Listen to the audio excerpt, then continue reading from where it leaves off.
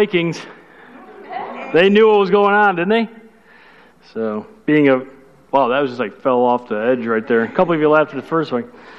I'm a Viking. I'm Norwegian, so the guy said that the Vikings said that tomorrow was going to be the end of the world, is what I'm trying to get at. Evidently, you guys are not paying attention to what's going on. Anyways, more important things. I didn't see that OCC video until this morning. And I don't know about you, but that is an awesome story, isn't it? Of how God works. And a shoebox with some toys in it ends up being this guy's first gift. And then the lady or man, whoever sent it, says at the end, "I love you." And that triggered what God was already doing in this guy's heart. A guy who, man, as he said, he hated humanity. It's a good reminder for us, obviously, one, because we don't have that kind of persecution, that kind of death. What do you say, 1 million people in a week were killed? We don't have that here in the United States. We are so blessed, which means sometimes we can get apathetic to what God calls us to do. But the other thing is just the simple gift, something simple. And as we talk about seeing people in our lives who need a Lord and coming to Christ, it's not something big and huge necessarily that we have to do.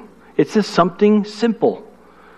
As we're praying for them, God's working in their lives, and then we do something simple, and then God takes it and runs with it. So it's just good stuff, and hopefully you're going to be involved with Operation Christmas Child. Boxes every week. That table gets cleared off every week, so it's good to see and appreciate that. Well, go ahead and turn your Bibles to 1 Thessalonians chapter 4. We're going to be finishing out that chapter. It's page 1183 if you're using the Bible there in the chairs, and obviously this plays right into what we're talking about here as we're going through both 1st and 2nd Thessalonians in the next several weeks. So Paul's answering the question, how should we live in light of Christ's return? Jesus Christ is coming back. Awesome, right? And again, if Paul's even going to say it, or in another verse we're going to look at this morning, if we believe that he came and he died and he rose again, then we've got to believe that he's going to come back. Even though it's kind of mind-blowing when you think about it, it's really, we don't see that happening every day. But he's going to. He's going to be coming back. And so the first century Christians, again, they thought that this was going to happen in their lifetime. And so because of that, speaking specifically of the Thessalonians, I was corrected as to how to pronounce. I would say Thessalonians. And so my son came up to me and goes, every time I hear you say it, I just twitch. It's Thessalonians. Okay, I can barely say the word as it is. Just get off my back. Jeez. It's not like I have, perfect communication skills. I'm from Chicago. Anyways, so a bunch of the Christians here in Thessalonica, they are doing it right. They're doing what they're supposed to be doing in light of Jesus returning, and they think he's coming back in their lifetime, and so they're excited, and they're doing what they're supposed to do. They're continuing to do their jobs. They're continuing to raise their families, but they have the expectation of Jesus coming, and so they're doing the other stuff. They're with their church family. They're taking care of each other. Remember, this is a time of persecution, so people are losing their jobs, and so they were making sure they're coming around and pooling their resources and being able to pay people's bills and being able to give them the food off their table, and they're helping people and encouraging believers. But they're then also going above that, and they're telling their unsaved friends and family, hey, listen, we heard about the one true God and how he became man and how he died on the cross for our sin. And then of course God's doing the work. Again, 1 Thessalonians talks about it. God's doing the work in their hearts, the non-believers' hearts. And so then they're kind of connecting the dots because God's helping them connect the dots. And these Thessalonians, all they're sharing with them is what little they knew from Paul, which is kind of cool because Paul didn't just share the gospel, but he shared about how the end of the world was going to happen, which is why they have questions, which is why he's got to write the letter answering their questions, which is kind of interesting. So I guess what I'm saying is, if you have friends and family who are interested in how the world ends, I know a bunch of people, by the way, who think about the end of the world. There's a great opportunity.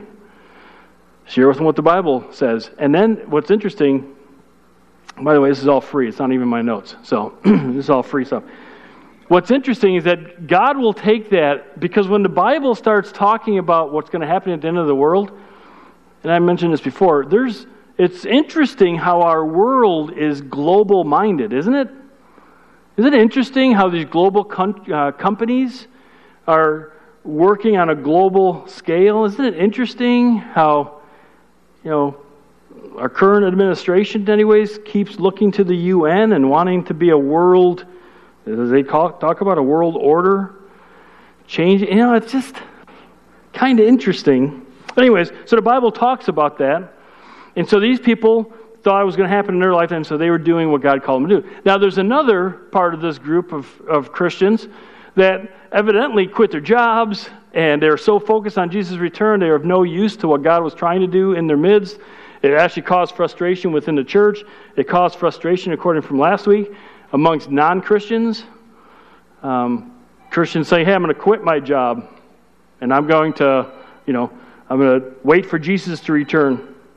And so God wanted the Thessalonians and us, as we're reading this, Paul is telling us, writing this down for us today, because Christ hasn't returned. I don't know if you guys realize that. He has not returned yet.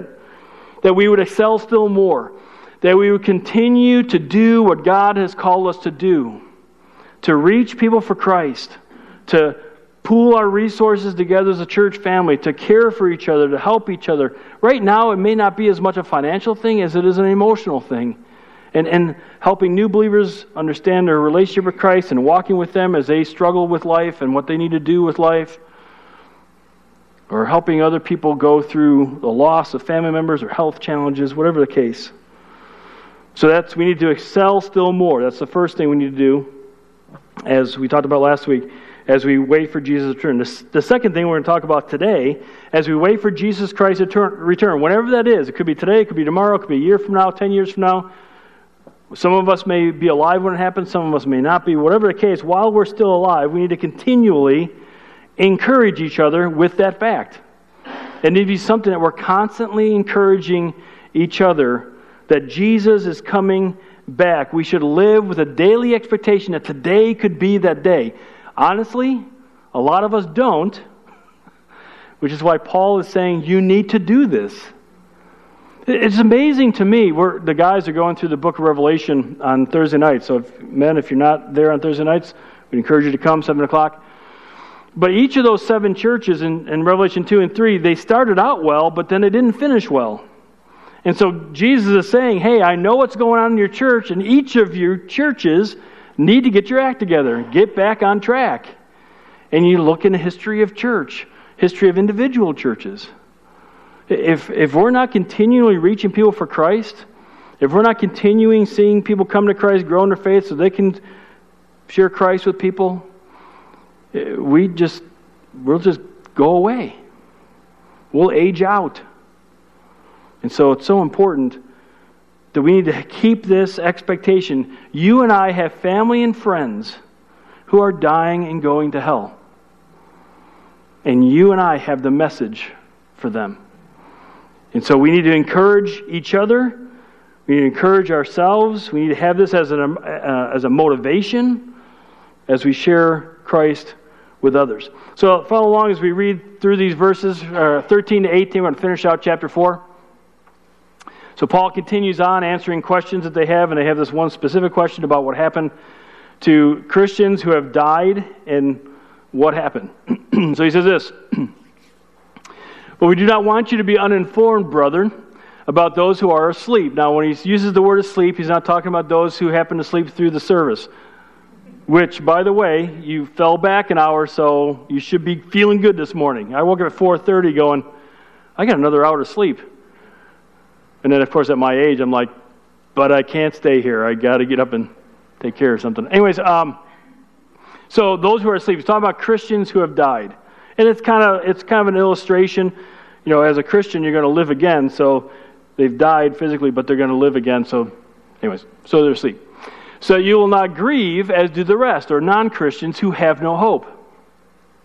For if we believe that Jesus died and rose again, and we do that, right, as followers of Christ, we believe Jesus died, for our sins, and then he rose again, right? Okay, good.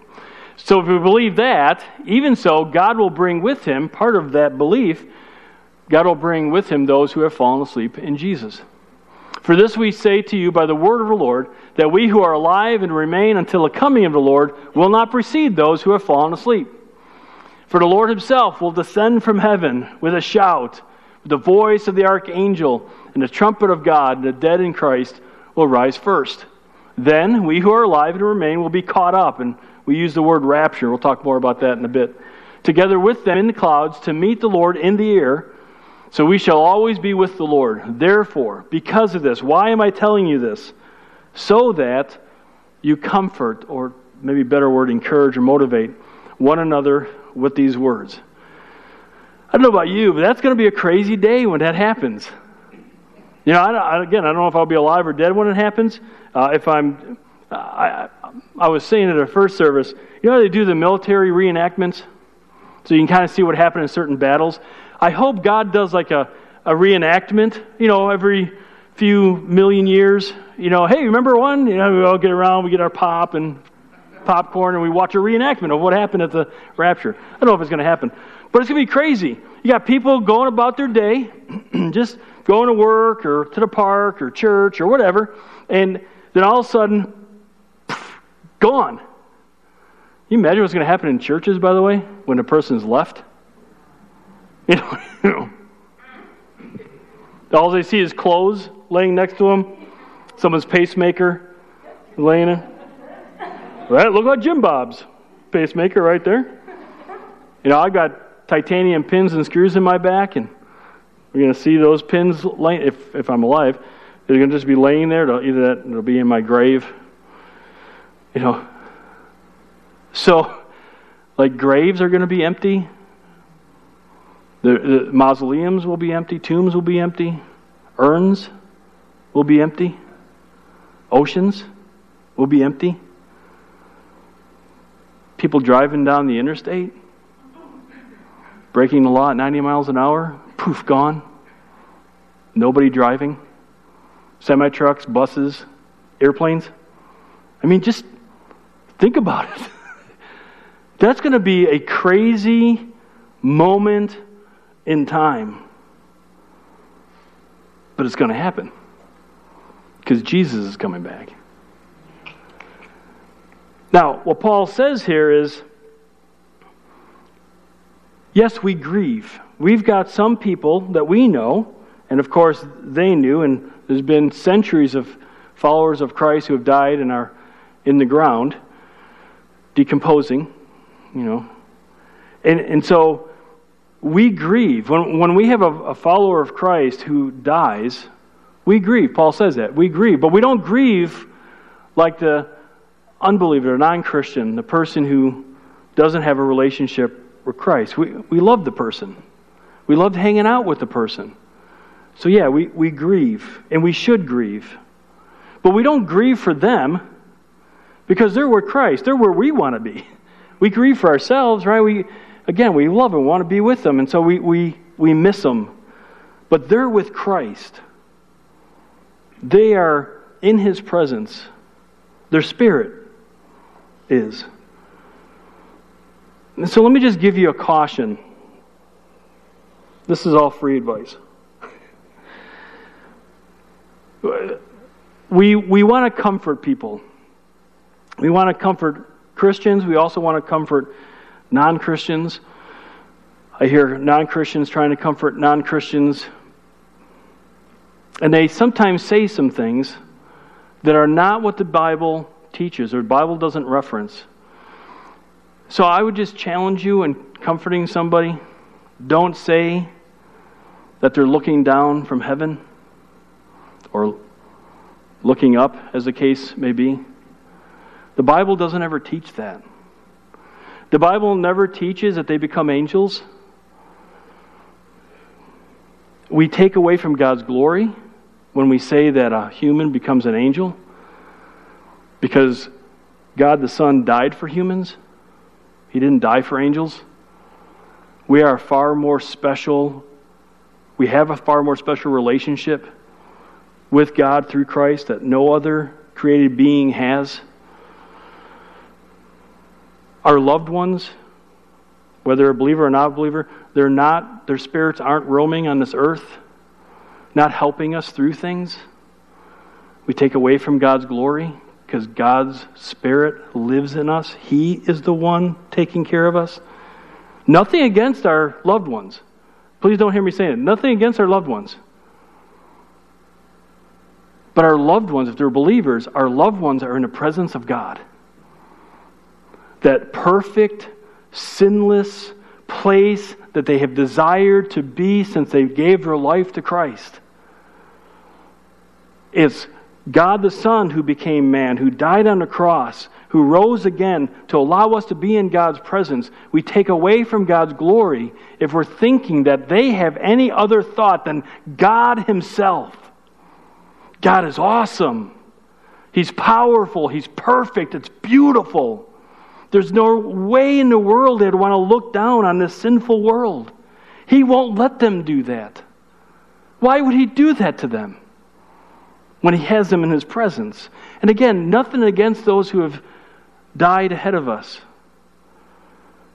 But that's not the comfort that they need to hear, because it's not what the Bible teaches.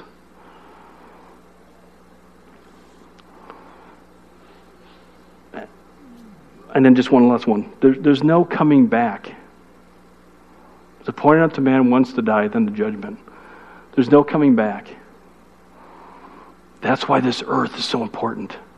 What people do with Christ is so important. For us to get the message to people who need Christ is so important.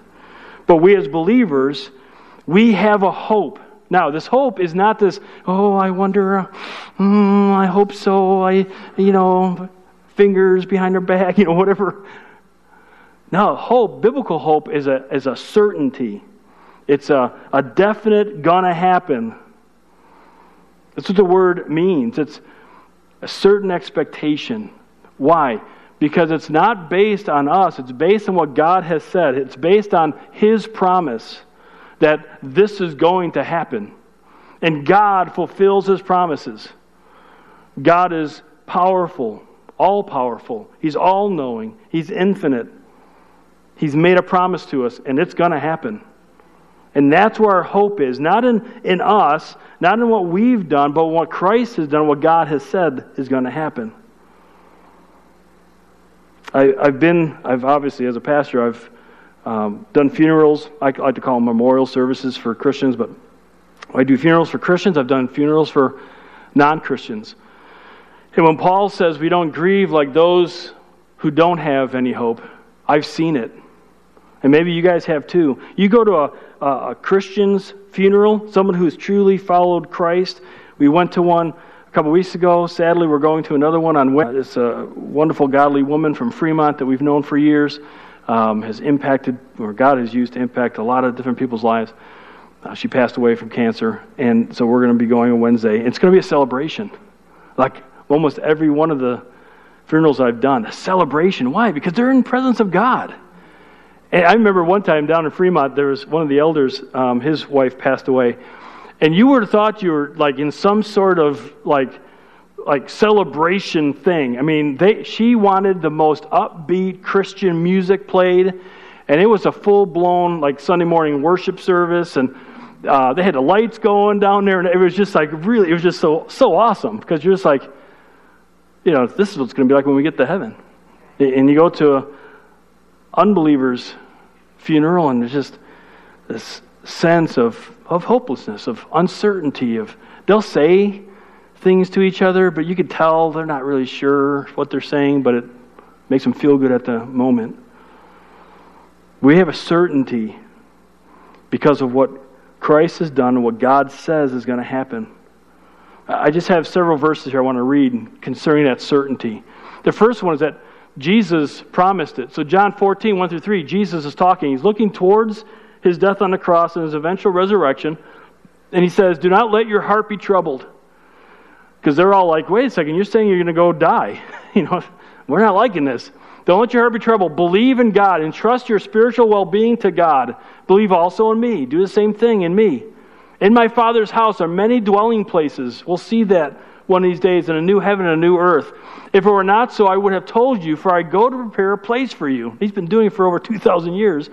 For if I go and prepare a place for you, I will come again and receive you to myself, that where I am, there you may be also. Jesus is promising this. God the Son. If you've placed your faith in me, I'm going to come back for you. I'm going to get you. The angels in Acts chapter 1, as Jesus is ascending to heaven, and as the disciples, were gazing intently into the sky while he, speaking of Jesus, was going, behold, two men in white clothing stood beside them. They also said, Men of Galilee, why do you stand looking into the sky? This Jesus, who has been taken up from you into heaven, will come in just the same way as you have watched him go into heaven. And then God had Paul tell us this in 1 Corinthians. He says, But now Christ has been raised from the dead, the first fruits of those who are asleep, meaning he's the first one to die and be raised into a glorified body. For since by a man, Adam, came death, by a man, speaking of Jesus Christ, also came the resurrection of the dead.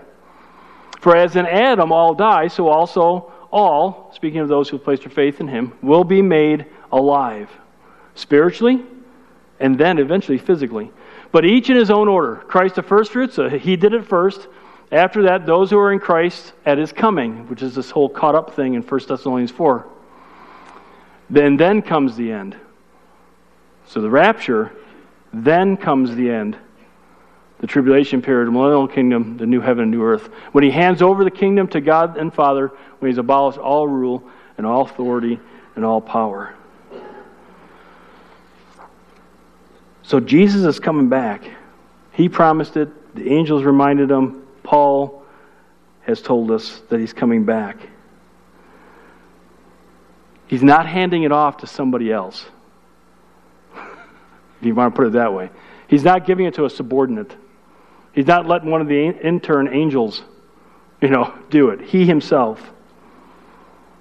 And so we wait for Jesus to return, and so we need to continually encourage ourselves and each other that whether we die before he comes or we're alive when he comes, he's coming. He's going to personally take us back. And if it's our loved ones who have gone before us, we're going to see them again because of Christ. And the other encouraging thing is that when he comes back, we all go, and we all go before the tribulation. Now, true, as we read, the dead in Christ rise first, and then we who are alive. But I don't know about you, I'm fine with that. If the dead want to go first, if he wants the dead to go first, I'm fine. I know I'm going. Order doesn't really matter to me at this point. Maybe it will to you, but you can have a conversation with God on that. Now, I throw up a little chart for you. Now, scholars debate as to when the rapture is going to happen. Some don't even believe there's going to be a rapture. So there's a bunch of different thoughts on this. People who have studied the Bible have come up with different answers. So some believe if it's going to happen, some believe it happens before the tribulation, some believe it happens in the middle of the tribulation or close to the middle, and others believe it's going to happen at the end of the tribulation. I call it the whoop theory, because they go up and back down. Whoop. Anyways. We believe that he's going to come before the tribulation. All right? And so we had Christ first coming, came to earth as a baby, right? Lived his 33 years or so, was crucified, rose from the dead, and then 40 days later ascended into heaven, which we read about Acts chapter 1. And then we have this church age. That's what we call it. It's the gap in Daniel chapter 9. It talks about the 69th week and then the 70th week. There's a gap period there. Paul calls it the time of the Gentiles in Romans. There's this period of time where the Old Testament prophets didn't see this happening, but as we understand the New Testament, we see there's this period of time. We don't know how long the period of time is. Obviously, it's 2,000 years so far. That this is this church age that Christ is working with the Gentiles, the non-Jewish people, having them come to Christ. And so, just 3 points from 1 Thessalonians, that we believe it's before. There's a bunch of biblical reasons why we believe throughout different parts of the Bible. But here's just 3 from 1 Thessalonians why we believe it. In 3 through 4, the Thessalonians, they thought, Paul talked about the fact that Christ is going to come back, but there's going to be a tribulation period. And so they think, with the fact they're in the persecution, that they think they're in a tribulation period, which means Paul must have taught that the rapture happens first. Otherwise, they wouldn't be asking this question, right? They would be saying, oh, no, it's going to happen sometime. But they're having this question because they're in persecution, so therefore they think they're in the tribulation period, but the rapture was supposed to happen first. It didn't happen. Now what do we do? So one possible argument. 4:13 through 18, this information is to be encouraging us. Well, it wouldn't be encouraging if we had to go into the tribulation. So again, not a real strong argument, but it's an argument. And then 5:1, Paul makes a clear distinction. We'll talk about it next week. Paul makes a clear distinction between what's happening here with Christians being caught up and what's going to happen at the end of times, the epochs, as he talks about in chapter 5, verse 1. And we'll talk more about that. But again, that kind of gets you started if you want to do some more research on that. Again, we're going to be talking about it, men. We're going to be talking about it on Thursday nights at 7. So hopefully you can do that. But here's a cool thing. Jesus says, or Paul says, and Jesus also said, but the Lord himself is going to come. He's going to come with a shout. And this word means a cry of command. It's a forward march. He's going to move out of heaven. It's interesting because Jesus in Ephesians chapter 2, he's seated at the right hand of God. In Revelations, he's standing again. And so there's this idea that he's going to move out with the voice of the archangel. It's kind of like if you've ever seen Braveheart, right? Where he says, charge! And all of a sudden, charge, charge, charge. All the other generals telling their guys, let's move on. And so the archangel, some believe it's Michael the archangel, is going to be saying, forward march! Also too, let's go. And then it's the trumpet of God. And this trumpet's a lot of trumpets in the Bible, but it usually has this idea of signaling some sort of assembly, getting people together. Now, the big question is, will we hear the trumpet? I don't know. I don't care. I don't want to be mean, but really, does it really matter if we hear the trumpet or not? Because it's not going to be one of these things where, trumpet, Jesus, please forgive me of my sins. Oh, I'm gone. Whew. Just got right in there, right? I'm going to live however I want. And then when I hear the trumpet, I'm going to ask Christ to forgive me. I don't know. Yes, no, doesn't really matter. Why? Because at the next point, we're going to be caught up.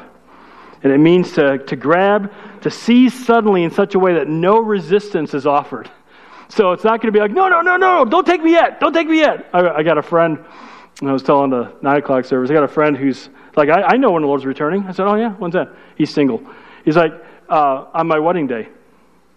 Well, how do you know?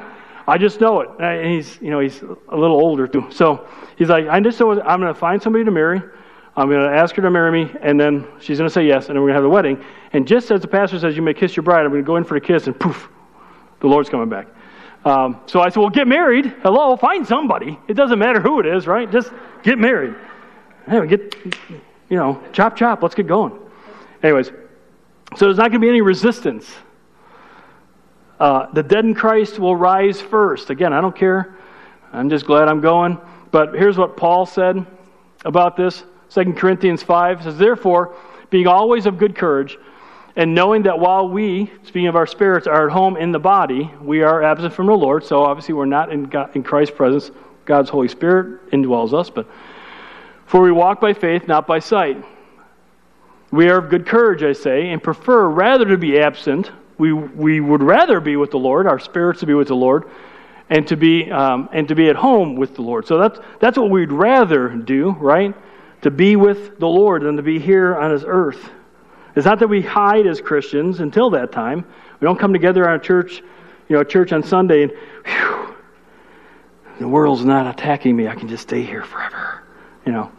We come here, we get refreshed, we get energized, we get built up, we get more knowledge, and we go back out to impact people for Christ. But Christ is going to somehow, I don't know how He's going to do it, but their spirit are already in God's presence, and then He's going to take their bodies, He's going to reunite them, but their bodies are going to be glorified, perfected. You're all going to be bald and about 5'10", and I don't know, maybe not, possibly. I know for sure we're not going to be dressed like Clark was at Dress Like Your Spouse Day that they had at their. If you want to see a really sad picture, ask Clark. He's sitting over here with the mirror. Anyways, so it's going to be this perfected body. All the cancer gone. You know, the sores gone.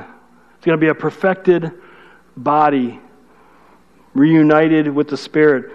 Those who are alive, God's going to do something there, and He's going to, en route, you know, their spirit and their body will be glorified.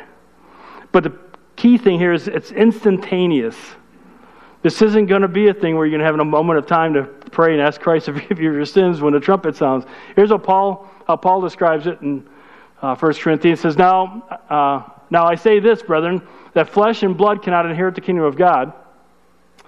So in other words, God has to spiritualize it in some way. Nor does the perishable inherit the imperishable. Behold, I tell you a mystery. We will not all sleep. There's that whole thing about, you know, a believer being who's dead. But we will all, both dead and alive in Christ, be changed. We'll receive glorified bodies. In a moment, this is the key thing, in a moment, in the twinkling of an eye, at the last trumpet, the trumpet will sound, the dead will be raised imperishable, and we will all be changed. We'll all have glorified bodies, those of us who have placed our faith in Christ. So the word moment there in the Greek means atomus. We get our word atom from that. And where they split atoms, the word really means that you can't split it. So there's no splitting this up. It's going to happen. The twinkle of an eye, it refers to a rapid movement. It's kind of the twitch of the eye. There's no way you can get in there. It's just going to happen. It's going to happen quickly. We're not even going to realize it. We're going to be here, boom, in God's presence. And then the last point is that this will be forever. He says we will always be with the Lord. You know, move on as we go into the end time stuff. There's going to be a new heaven, a new earth. God's going to destroy these heavens and this earth, create a whole new heaven. So there's going to be some sense of a physical aspect. You can read in Revelation 21 and 22 and see how John tried to describe how beautiful and awesome that's going to be. I don't know about you, but I do think about this almost every day. I even say it sometimes, man, Lord, feel free to return today. There's a lot going on, a lot of pain in this world, a lot of frustrations in this world. And so we want the Lord to return. And we who are Christians, that's what we need to be doing. In fact, if we look at our takeaways, here's some takeaways for Christians. I would challenge you and encourage you, since Paul is telling us to do this, that we take time daily. Take a moment of time as you're spending time with the Lord and remind yourself and remember that, wow, Jesus Christ is coming back. It could be today. And see if that doesn't give you perspective on what your day holds, or at the end of the day, thinking about what the next day is. Take that opportunity. Paul's telling us, God's telling us to do it through Paul. And then use that truth to encourage you during difficult times, to motivate you, to share the gospel with those in your lives, to be praying for those who need Christ, that they would come to Christ, that you would have opportunity, that He'd be preparing their hearts for it. And certainly as a motivation to continue to love your church family and sacrifice for your church family. But are you sure, so for the next group of people, are you sure that when Jesus comes back, He's taking you? Or if you die before that, are you sure that your spirit is going to go to be with God? Look what Jesus says in John chapter 14 again. Now, chapter 1, verses 1 through 3, He's already said, hey, don't be troubled, I'm coming back for you. Well, now He's going to give, how do we know that? How can we be sure of that? Verse 6, He says, Jesus said to him, I am the way and the truth and the life. No one comes to the Father but through me. If you're here this morning and you are unsure, you're not really sure if when you die you're going to go spend eternity with God, or if He were to come back, whether you hear the trumpet or not, are you going to make it? Is God going to take you? Is Christ going to take you? It's a personal faith relationship that you need to establish with Christ. It's a personal thing. It's not a religious thing. It's not a group thing. It's not a denominational thing. It's you and what you're going to do with Christ. And so, here's what I'd like to do. We do this from time to time, as you guys know who are regular here, but if you've never just stopped your life and prayed to accept Christ as your Savior, to ask God to forgive you of your sins. Now, if you've done this in the past, and you were sincere about it, and you really meant it, you were saved at that point. You were reborn spiritually at that point. There's a lot of different ways the Bible discusses it. It's not something you have to continue to do. You were born physically once. You don't keep going back into your mom to be born physically again to show that you've been born. When you're born spiritually, Jesus says you're born again, that only needs to happen once. All right? You get to adopt it into God's family once. But if you've never done it, or you're saying, I'm not really sure what I might have done in the past, I want to make today the day. You just need to have a conversation with God about that. We call it prayer. But sometimes a little freaked out when we talk about prayer. So, it's just a conversation with God. Your heart to God's heart. You talking to God and just expressing to Him that you need His forgiveness, that you want His forgiveness, that you're trusting in Christ. And so we talk about the ABCs a lot. So A is just admit that you're a sinner. Admit that you're separated from God. That your sin has caused that to happen. And we've all been there. Even those of us who have placed our faith in Christ, we admitted that at some point in our past, some recently and some years ago. And then B is believe. And we talked about that believe is this entrusting your spiritual well-being into the hand. And so you're believing what He says, that when God the Son became man, He did so in order to die on the cross and take our eternal punishment in hell on our behalf. He took it for us. And so you're believing that.